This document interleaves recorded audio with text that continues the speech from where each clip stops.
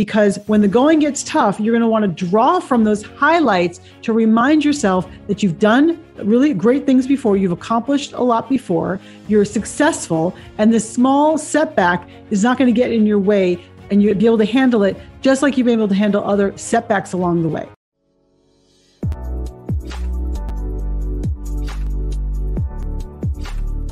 Thrive friends, this is your host, Dr. Solomon. How to take your company from a startup to a grown-up. Today, I'm joined by my terrific professional colleague and friend, Alyssa Cohn, who will help us answer this tough question. She's the author of From Startup to Grown Up, which is released on Amazon in October 2021. As many of you know, she has been named the #1 startup coach globally in 2021 by Global Gurus. And she's named the top startup coach in the world at the Marshall Goldsmith Global Coaches Awards. Alyssa Cohn, welcome again on Thrive. Thank you so much, Dr. Solomon. It is a pleasure to be with you always. Thank you. Congratulations on your new book. Thank you so much. I appreciate you saying that. That was really a labor of love for me. So I appreciate that. I remember we talked about it when it was still in inception. Yes. Last year, and It went online in such a short time.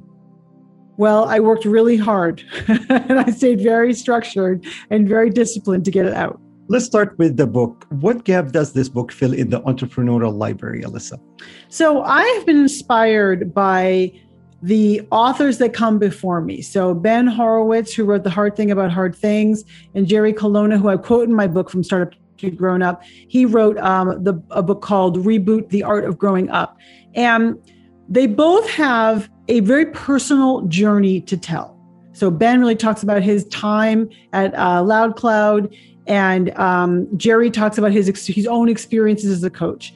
I wanted to tell a story and you really help founders by pulling on my 20 years of coaching startup founders and other leaders to help them almost go step by step in what they need to know to build a business. So it's not just my story, it's the stories of all my clients for the past 20 years that are in lockstep to help founders know what to do and also help founders know they are not alone. Thank you for sharing this. I noticed that you divided the book into 3 major sections: managing you, managing them, managing the company. Yeah. You walk us through these 3 overarching themes of your book. Yes. So when I start coaching someone, they come with a problem. The problem is the company's not performing. They come with a people problem. They come with a structure problem. And as we investigate it, it always turns out that the answer starts inside of them, right? That we can talk about how to handle metrics and kind of, do all the things you need to do to manage people, but we really have to start with the founder, the CEO, the leader, and where he or she is coming from.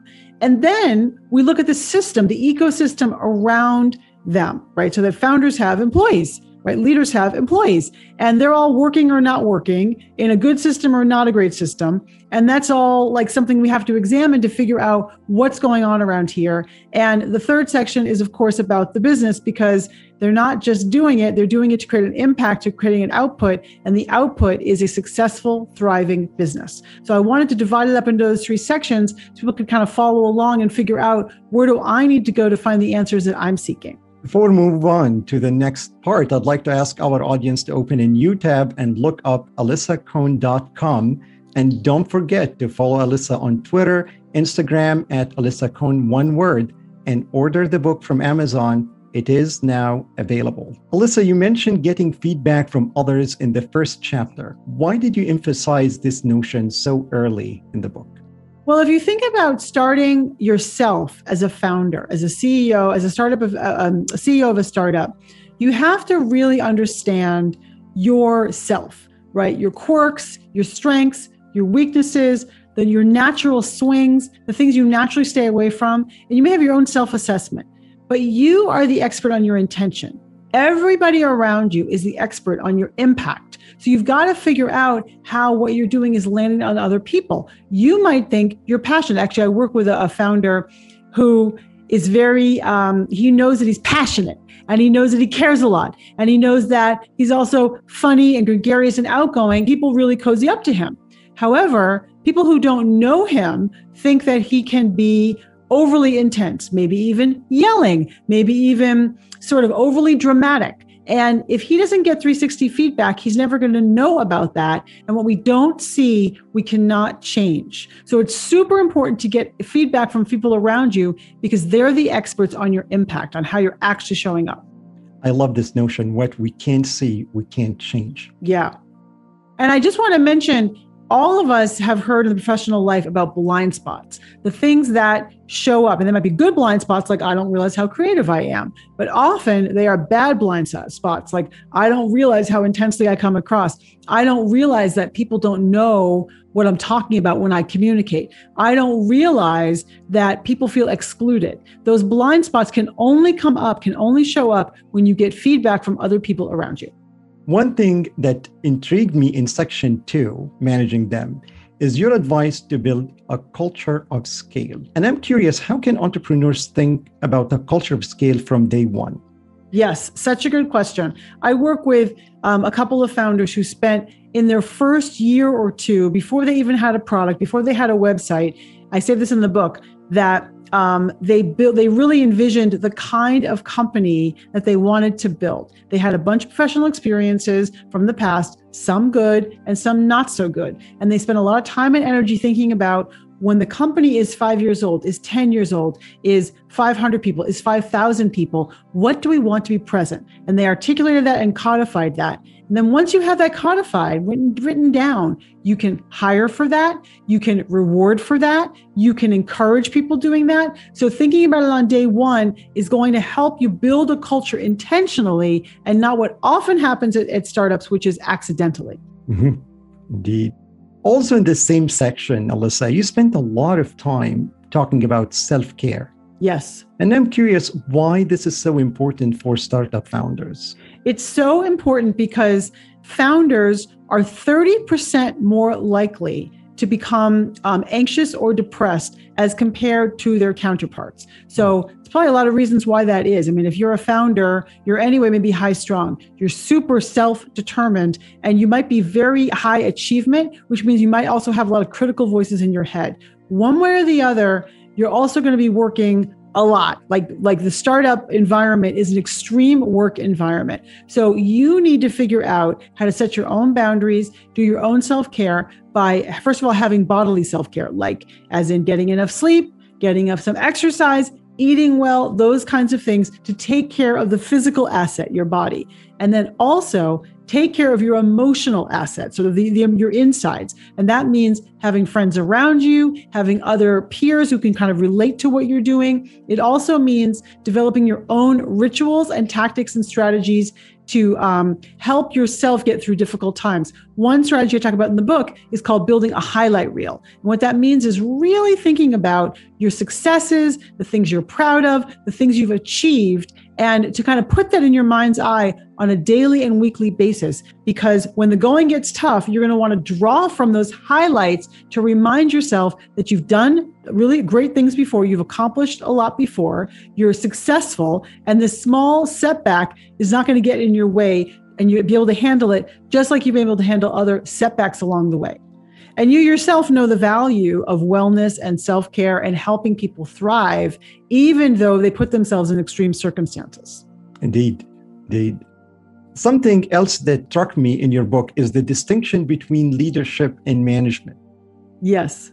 Yeah, why both are important? Well, I think both are important. So first of all, what I think people do is people will say, I'm not a great leader. I'm not a great manager, but I'm a great leader. And they begin to subtly or not so subtly suggest that leadership is better than management, that somehow leadership is high status and management is, that kind of not very important thing. And part of the point I make in my book is that it's important to recognize and privilege and upgrade your own idea about management. Now, leadership has to do with setting the vision, inspiring people, getting folks to follow you. Management has to do with kind of like cranking the machine, like making sure people are doing what they're doing, running performance management, making sure people are hitting their goals, all those kinds of things. They may sound mundane, but you can set the direction all day long And if people aren't going to actually do the tactical day-to-day work of what it takes to achieve that vision, your business is going to fail. So you have to make sure that you are paying attention to management, either doing the management yourself or hiring excellent managers and giving them positive feedback and a lot of status so people know that management is just as important as leadership. Thank you for sharing this and for clarifying this important distinction, but also necessity of both. Our audience, if you have a growing startup, take a moment to open a new tab and look up AlyssaCohn.com and download her free guide to asking the right questions. It is meant to help you strategically prioritize your time and manage your team. And to remind you, buy her book, From Startup to Grown Up, from Amazon and Barnes & Noble. Any other source, Alyssa? All the stores where you go to buy books. Oh, terrific. All the stores. I would like to also add, actually, my book is focused on startup founders, but anyone who's developing as a new leader will also benefit from all the tools and insights in the book. And I would also add that people who are inside of companies, they can be known as intrapreneurs, not entrepreneurs. Intrapreneurs who are doing entrepreneurial pursuits inside of their companies will also benefit from my book, From Startup to Grown Up.